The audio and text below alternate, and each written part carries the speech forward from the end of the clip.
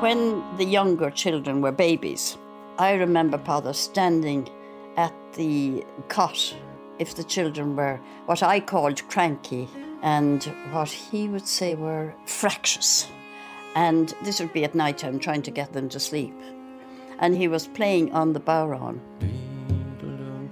My mother, Nuala, has vivid memories of my father, Peadar, singing us to sleep when we were children. He had a beautiful voice, very soothing, and he would play that and they would go off to sleep. And he said it was reminiscent of the heartbeat of the mother when the baby was in the womb, and with the baby outside the womb in the cot, that this was what the baby was hearing. My name is Mel Mercier. My father, Peadar Mercier, was a bodhrán and bones player. A member of the Chieftains and Sean O'Riordan's Ceoltóirí Cúlan, in the 1970s he became the first professional bodhrán player in Ireland. When I was a young boy, my father introduced me to the bodhrán and the bones and inspired me to become a musician. Now, 25 years after his death, I'd like to share his story, as told through the voices of his family and friends. When my father first began to play the bodhrán, there were very few people making the instrument, and it wasn't easy to come by one, and so he made his own, something my mother and brother Peter remember well. He brought home a goat skin. He cured the skin at home and made a bodhrán. He cured it in the bath.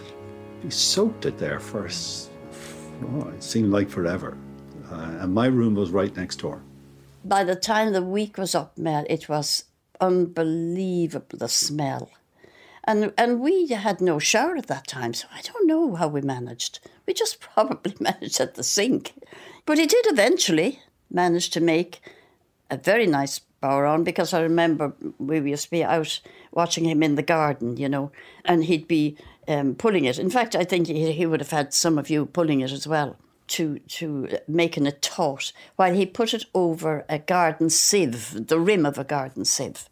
And it did end up as a very nice bodhrán. It had a lovely sound. I do remember that, because it was lovely and soft. My name is Peadar Mercier, and I played the bodhrán and the bones. One has to make one's own, because the bodhráns that are available in the shops have not the right tone, though they're very well made.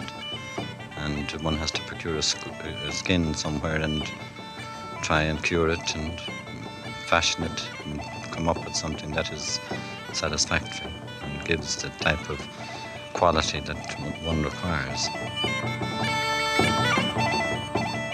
Well, the best skin, in my opinion, though there are opinions about this held elsewhere, that it is the goat skin is the best skin of the lot, though they say that a dog skin is good, particularly a greyhound skin, but I prefer the goat skin. I have played on bodhráns made of greyhound skins, and without punning, the greyhound skin, in my opinion, tends to run. Back in the 1950s, when Daddy began to play the bodhrán, it was just beginning to emerge as a musical instrument. The first time the bodhrán had been lifted onto the stage was with John B. Keane, I think in his play Sive in 1957. Professor Micheál Ó Súilleabháin has always been fascinated by the history and the musical development of the bodhrán. For many people, including myself, that was the first sight actually of the bodhrán, because of course I grew up in the town rather than in a rural district. And then the next time I saw it, in a way, was on television, in the hands of Sean O'Riordan, but also in the hands of Peadar, your father, who of course was the bodhrán player with O'Riordan's Ceoltóirí Cúlan, and later on with the Chieftains.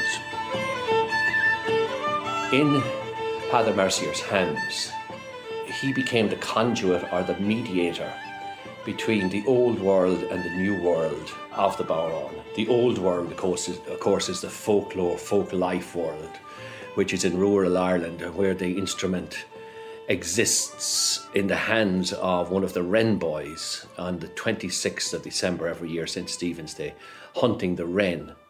And when O'Riordan lifted it onto the concert platform, onto the stage, Peadar was there to actually carry the instrument between those worlds. My father didn't start to play the bodhrán and bones until he was in his 40s, quite late in life. It was his love of the Irish language, a passion that developed in his teens, that led him in later years to the bodhrán and traditional music. Daddy was born in 1914 and began life as Herbert Peter Mercer. In the 1920s and 30s, however, he went through a transformation of his identity and became Peadar Mercier. He was very much his own invention, as my brother Paul reveals.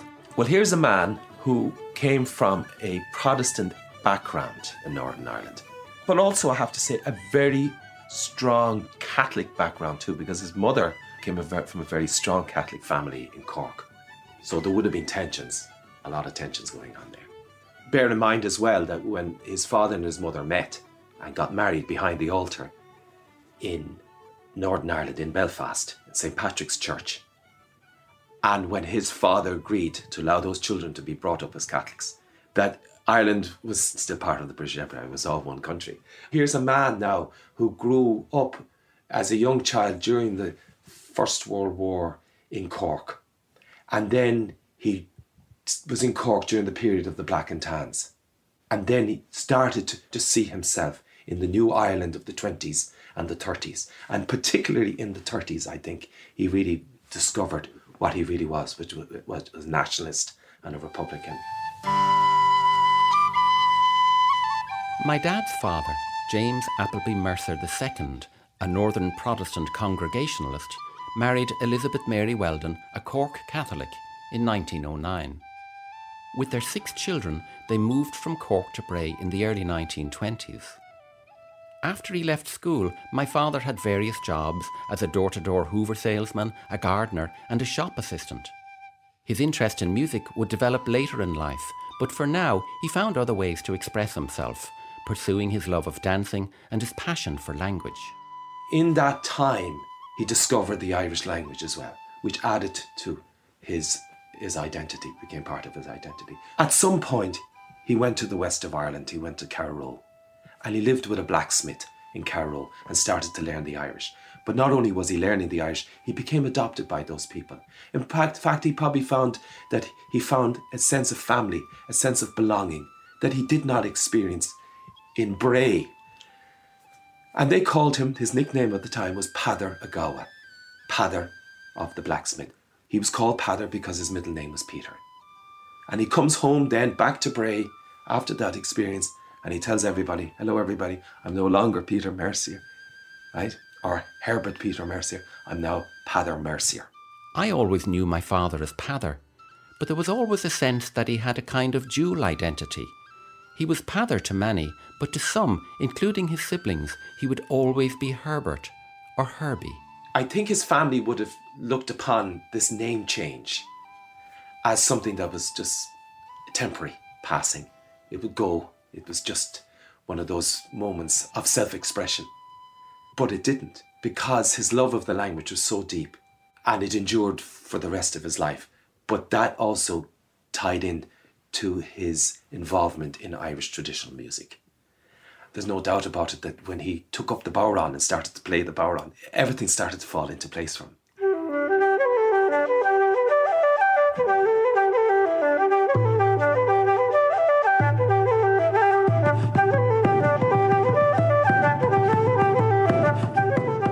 By the 1940s, my father was very involved in the Irish language community in Bray. Amongst those who shared his interest in the language and culture were writer and broadcaster Diarmuid Breathnach and filmmaker and musician Eamon de Butler. Some years before he died, I interviewed Eamon, and he spoke to me about his friendship with my father. I knew Peadar when I was very, very small. He came around to my mother's house, knocking on the door and tried to sell her a Hoover. He was travelling for Hoovers, and my mother, of course, wasn't interested in buying a Hoover. She didn't have the money to buy a Hoover. But Peadar was absolutely stunned when he heard us all speaking Irish. He couldn't believe it, because he had taken an interest in Irish and had actually gone down to the Gaeltacht in Connemara. He had won a scholarship to go to the Gaeltacht, and he just couldn't believe his ears when he, up in the Dargle Valley in Bray, where nobody spoke Irish, and I mean nobody. And he just couldn't believe when he saw these young fellas playing around the garden speaking Irish. So my mother, when he didn't succeed in selling a Hoover, he started to chat to my mother, to see. And my mother said to him, she wouldn't buy a Hoover from him, but that if he liked to mind the children and play with them out in the river, she'd give him his lunch. So he used to come up regularly, and he'd do a free clean as well. When his days as a door-to-door salesman came to an end, my father lost touch with Eamon and his family. But 15 years later, they met again. My father was now married to Joan O'Brien from Bray, and they had 2 children, Peter and Francis. The family was living in the Onoiga Youth Hostel at the foot of the Sugarloaf Mountain in County Wicklow, where Daddy was employed as the warden, and where he hosted informal gatherings of music and song, which Eamon often attended. This was a regular meeting place then for us, and there were regular parties. And Father, you see, having come back from Connemara, had a few traditional songs. So we'd be, at that time, there were what we call a scorriocht, which would be a hoolie. And we'd attend those things, and Father would be asked to sing, and in true traditional Connemara fashion, Father would have to take the chair, to see, and turn the chair back to front and put his foot up on the bottom rung of the chair and sing his song. I mean, his favourite was the Tamahachsa and Ardon. That was a favourite one.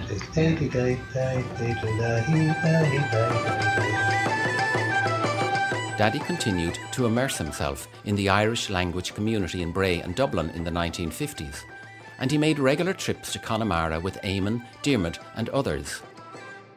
He also became very active in the Bray Debating Society, and he won competitions with his eloquent, witty and entertaining debating style.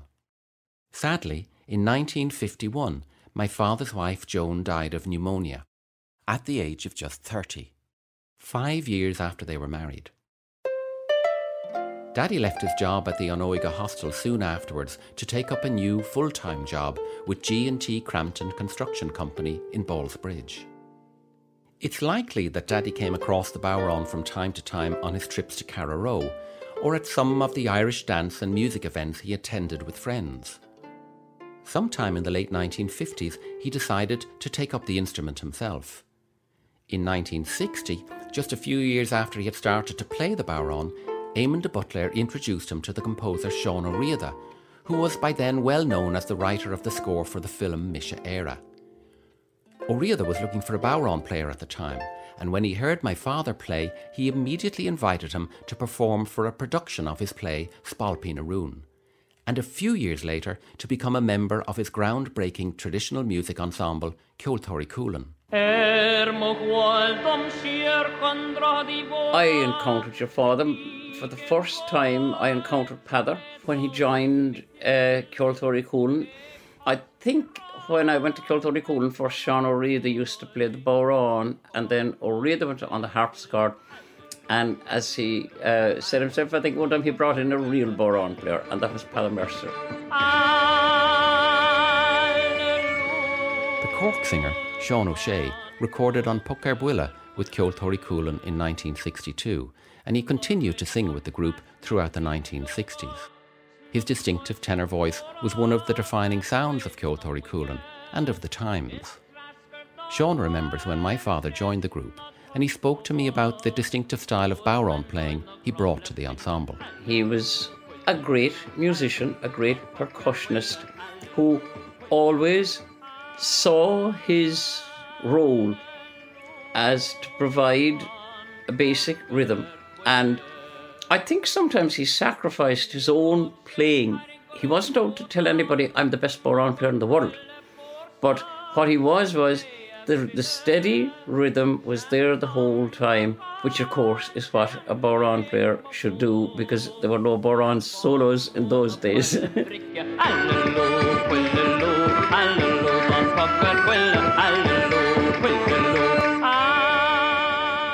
My father's Bowron playing also made a good impression on Sean O'Riordan's son, Peadar. Straight away I noticed that your father was a much more professional Bowron player than my father. First of all, he had a lovely Bowron. And secondly, he played using the stick the way that most people use it, which was in the palm of your hand and backwards, as it were. And he also had great rhythm.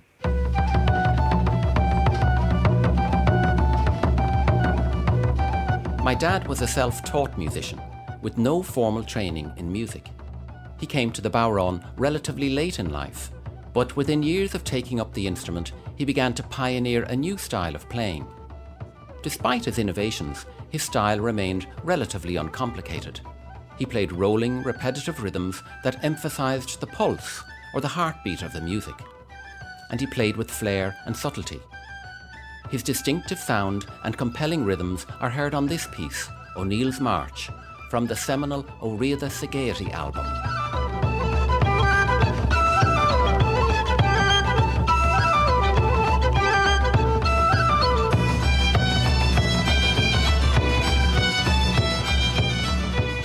In the 1960s, as interest in Irish music was growing, the bodhrán shared in the spotlight. And as in this interview for the BBC, Daddy was often invited to talk about the emergence and the musical role of the instrument. The function of the bodhrán is to enhance, and that it is not in itself to be taken as something to listen to, because it merely sort of interprets for the listener the sounds within the music itself as distinct from the melody. And therefore one plays that rather delightful role of second fiddle all through one's musical life in relation to playing the bodhrán, because that is your function. And to attain to that humility in relation to the other musicians is quite a profound thing in itself.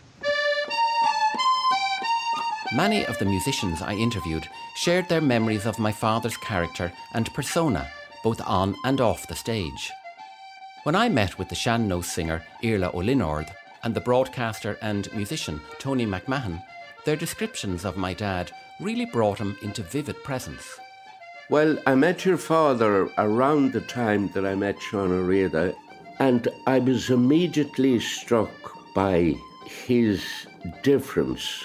Physically, he looked quite different to the people I'd been used to meeting. There was an old world formality about his dress and his presentation. And he had a dress formality, although a bit careapach, suit and tie and shirt.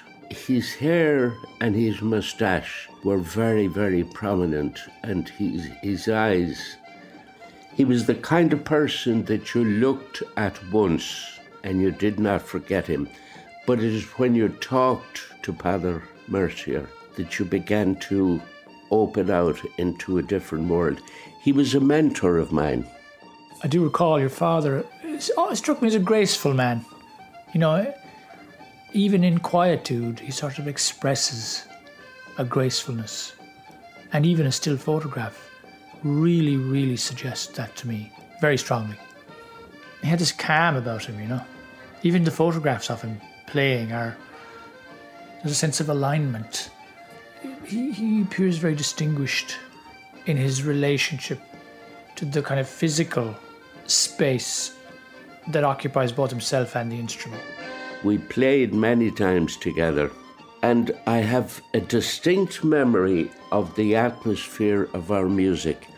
Playing with your father, Peadar exuded a whole swath or an envelope of comfort, because my music was jerky, aggressive, out of time and scatty. But he exuded a calmness, and it got me to relax when I was playing and play more gently and more softly as he did play.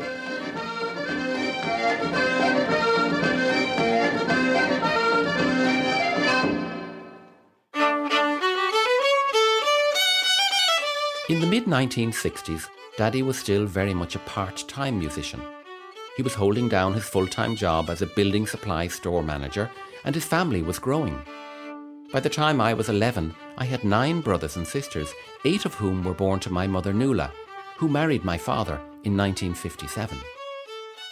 We were now living in Blackrock in County Dublin, and like any typical family at the time, my siblings and I were listening to many different kinds of music at home. We were all big fans of Top of the Pops and the popular music of the day. My brother Paul and I, perhaps because we were a little older, were also beginning to tune into my father's musical world. And when he taught us to play the bodhrán, we were hooked.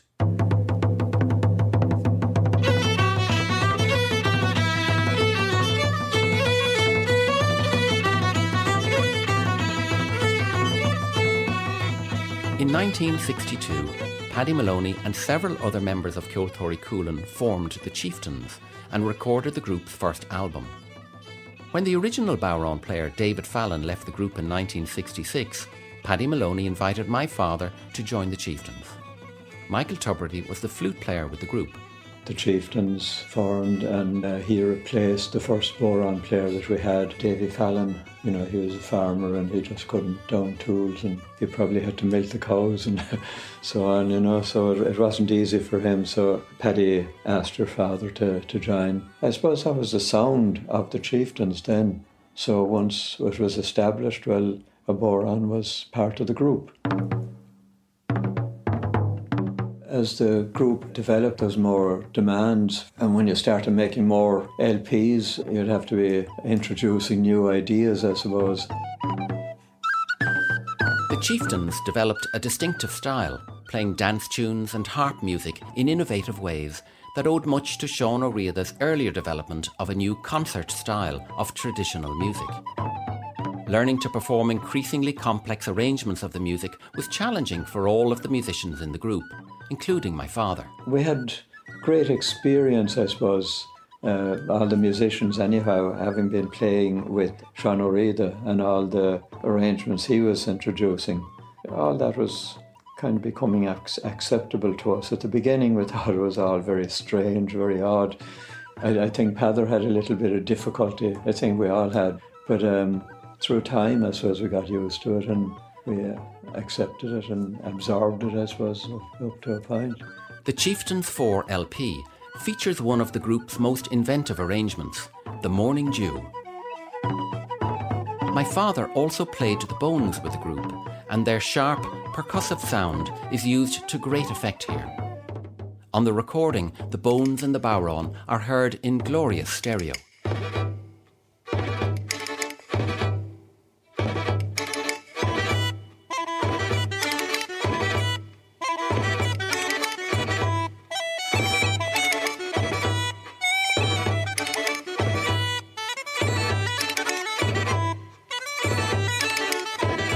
By 1973, when the Chieftains 4 album was released, the group was very well known throughout Ireland and was celebrated in the national and foreign press as an unlikely international folk phenomenon. The following year, the Chieftains turned professional. My father left his job with Cramptons and at the age of 60 became the first ever professional Bowron player.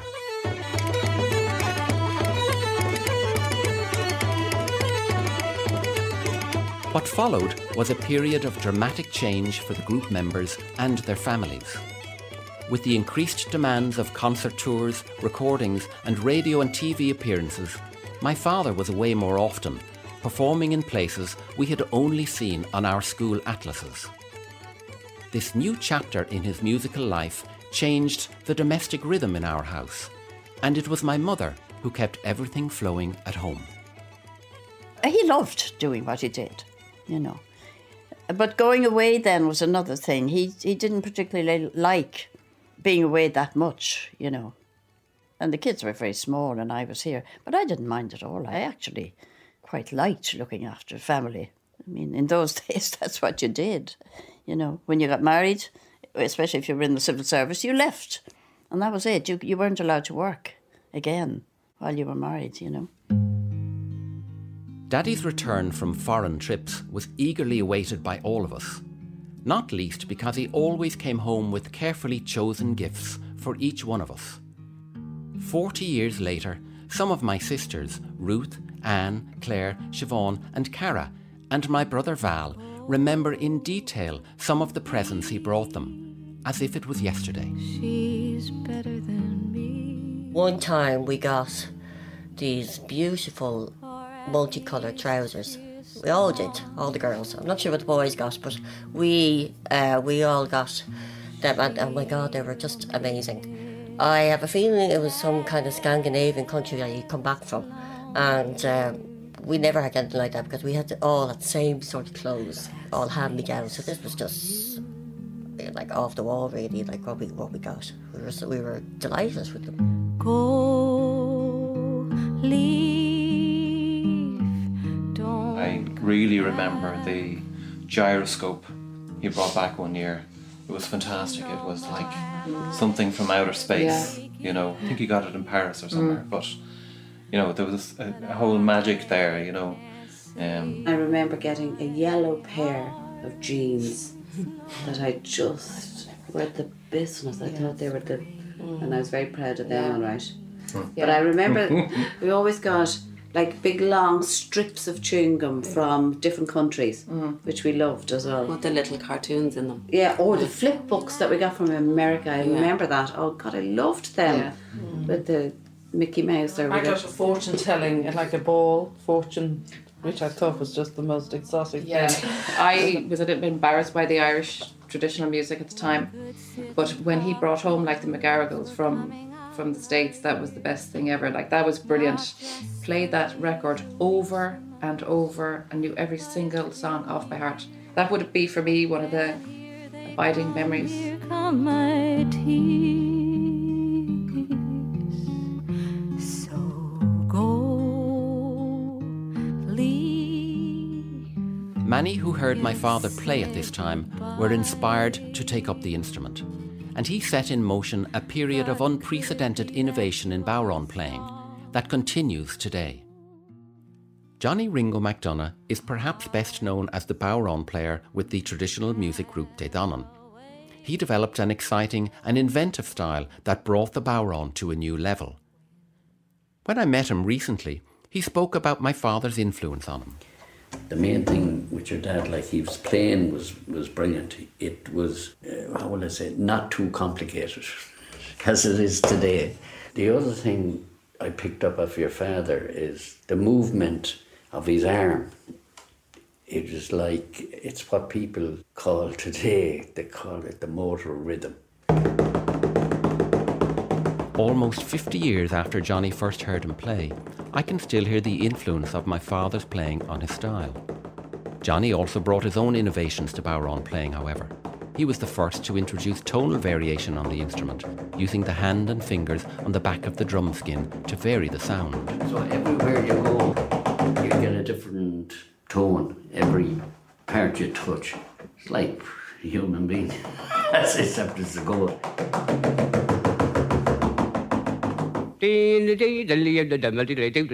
Tommy Hayes, one of the original members of the group Stockton Swing, was another young player listening to my father in the 1970s. I suppose one of my favourite tracks of all times would be the one he did with Pat Kilduff.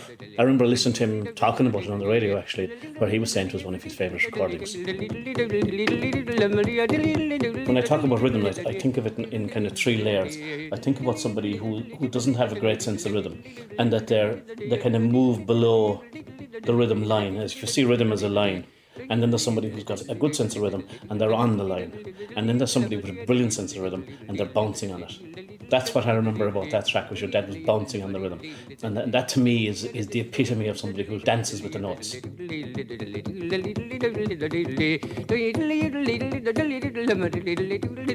As a member of the Chieftains, Daddy appeared often on television and radio and was sometimes invited to be a guest presenter on RTE.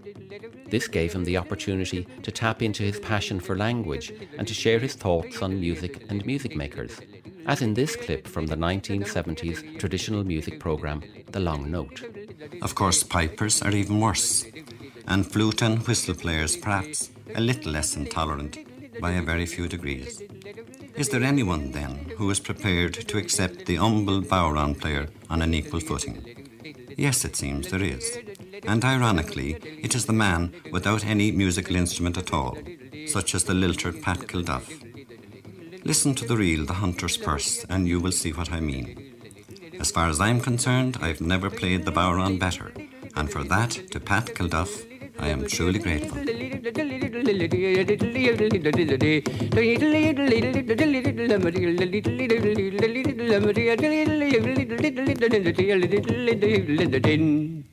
By 1975, my father had recorded 4 albums with the Chieftains and had played with the group on the Academy Award-winning soundtrack for Stanley Kubrick's film Barry Lyndon. The Chieftains were playing sell-out concerts across the world, from the Albert Hall in London to New York's Carnegie Hall. This was an exciting time for my father, But it was also challenging for him.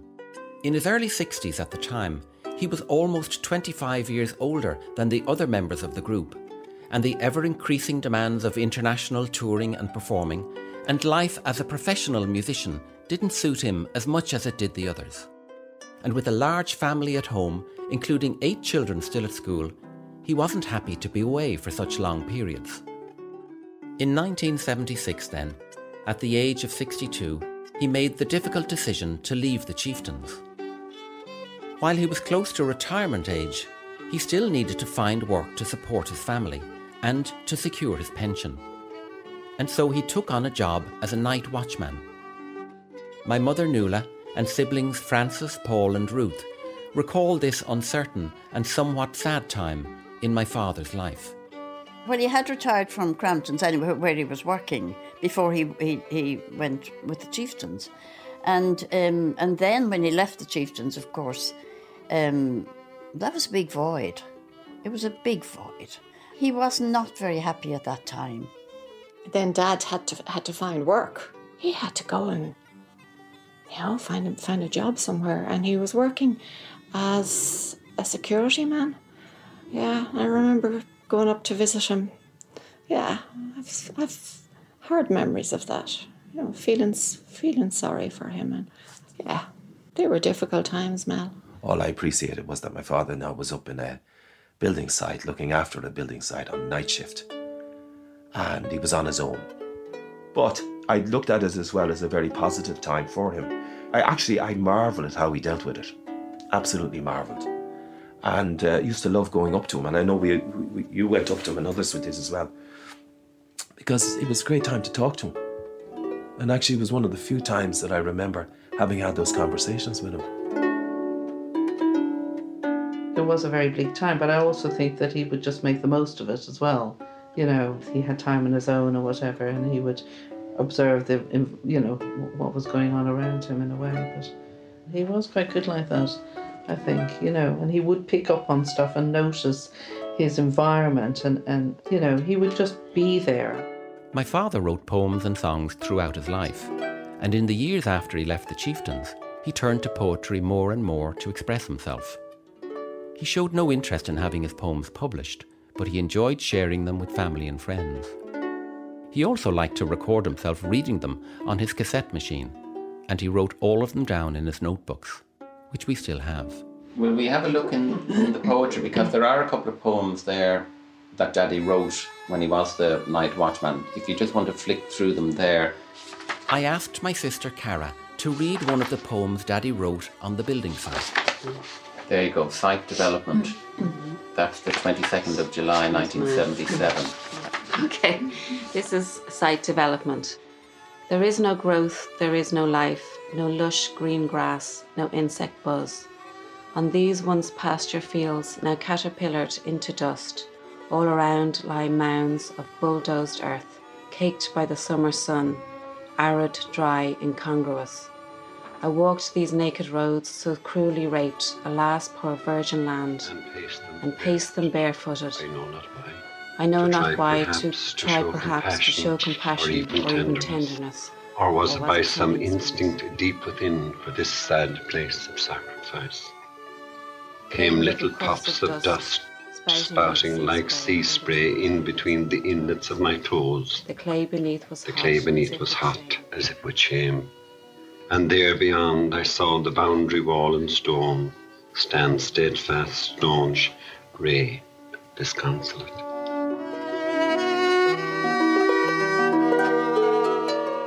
In 1979, my father reached retirement age, and while he was still performing occasionally and was very involved with Gaelin as a regular adjudicator for the Sloga music competitions, he stopped working full-time. He took the opportunity to spend more time in our small suburban garden, which had always been a place of reflection and creativity for him, as my brother Paul reminds me. Dad was in Crampton's in the 60s when there was a lot of demolition going on in Dublin. Here was the New Ireland and Cramptons were clearing these buildings and Dad was working for this company, and every so often he was coming home with pieces of masonry and pieces of these buildings and pillars and old Victorian windows and old Georgian windows and everything. He made a glass house, 2 glass houses actually, out of Victorian Georgian windows, and he grew his tomatoes in them. These were right here. He had 2 glass houses here. I mean, there were fine structures. He even built a porch with some of the old timber as well. And then he decorated the garden and pathways with the old stones from these buildings. There's the pieces of pillar here, marble structures and everything like that. And it was like a salvage yard full of flowers. It was like a paradise. Throughout his time with Ceoltóirí Cúlan and the Chieftains, and in the years that followed, Daddy and I often sat together at home playing the bodhrán and bones. We could never have foreseen that we would one day perform as a duet with one of the most influential experimental composers of the 20th century. One evening in 1979, the phone rang in our kitchen in Blackrock. The American composer John Cage was on the line and was ringing to ask my father if he would play the bodhrán on a recording of his new piece called Roratorio, an Irish circus on Finnegan's Wake. My father said yes, and convinced Cage to bring me along too. In that moment, an unexpected musical chapter opened for Daddy, and for me. And in the years that followed, we performed with Cage across the UK, Europe, and North America. Daddy and I entered an unfamiliar world of new and experimental music. We performed Roratorio with several other Irish musicians, including Paddy Glacken.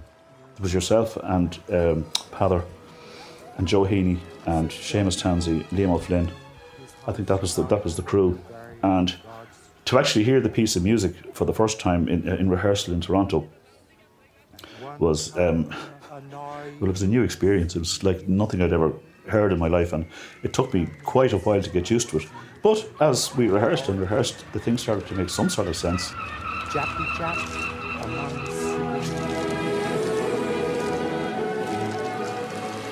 So sometimes you would have, say, the pipes could be playing in air, and I could be playing a hornpipe, and Seamus Tansey could be playing, a barn dance or something, and the bodhráns could be playing a reel. And all of a sudden, just the sounds would come together, and it might only be for 4 or 5 seconds, but it was almost like a perfect harmony.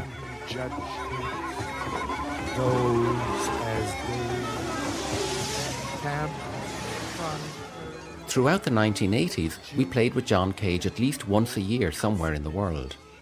The final live performance of Roratorio took place at the Huddersfield Contemporary Music Festival in November 1989. I was 29 and Daddy was 75. Philip King was there gathering materials for his TV series Bringing It All Back Home. And he recorded my father reflecting on this late and unexpected chapter in his musical life. Well, for a very long time, I didn't know what I was part of. The whole thing was so extraordinarily strange, At first, I thought it was dreadful, utterly dreadful balderdash. But as time went on, I began to listen, and I gradually fell in love with the thing. And like everybody else in life, has something to look forward to, their holidays, or to go fishing, whatever. And what I look forward to most than anything else is another Roratorio with John and the other musicians. And it's really marvellous to think that something that to me was ugly at the outset now stands as a little joy in my life.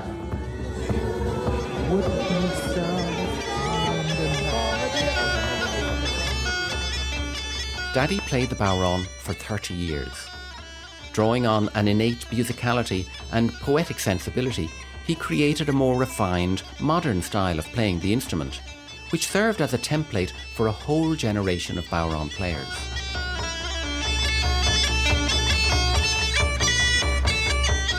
The musician Donal Lunny, himself an innovator on the bodhrán, reflects on my father's musicianship and his legacy. He actually, I think, gave the music a gravitas and an importance that it otherwise mightn't have had.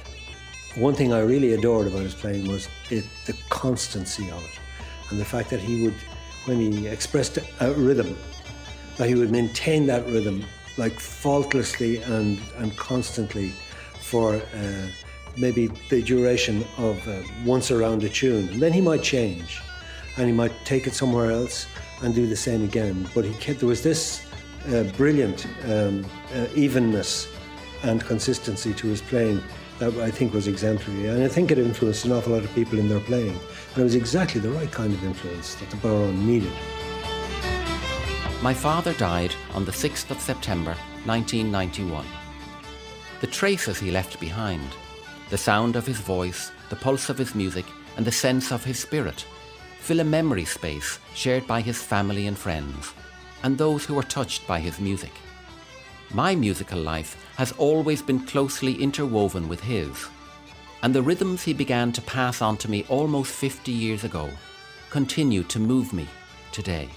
I think the dawning of wisdom is to recognise one's limitations, and I think everybody regrets that they have no musical talent, but I think everybody has rhythm, because in one's very being the heart is the rhythm, and therefore everybody can express rhythm to some degree, and one can learn to sort of improve one's sense of rhythm by using one's foot or one's hands or a bodhrán, as the case may be. So it would be true to say that everybody is potentially a bodhrán player.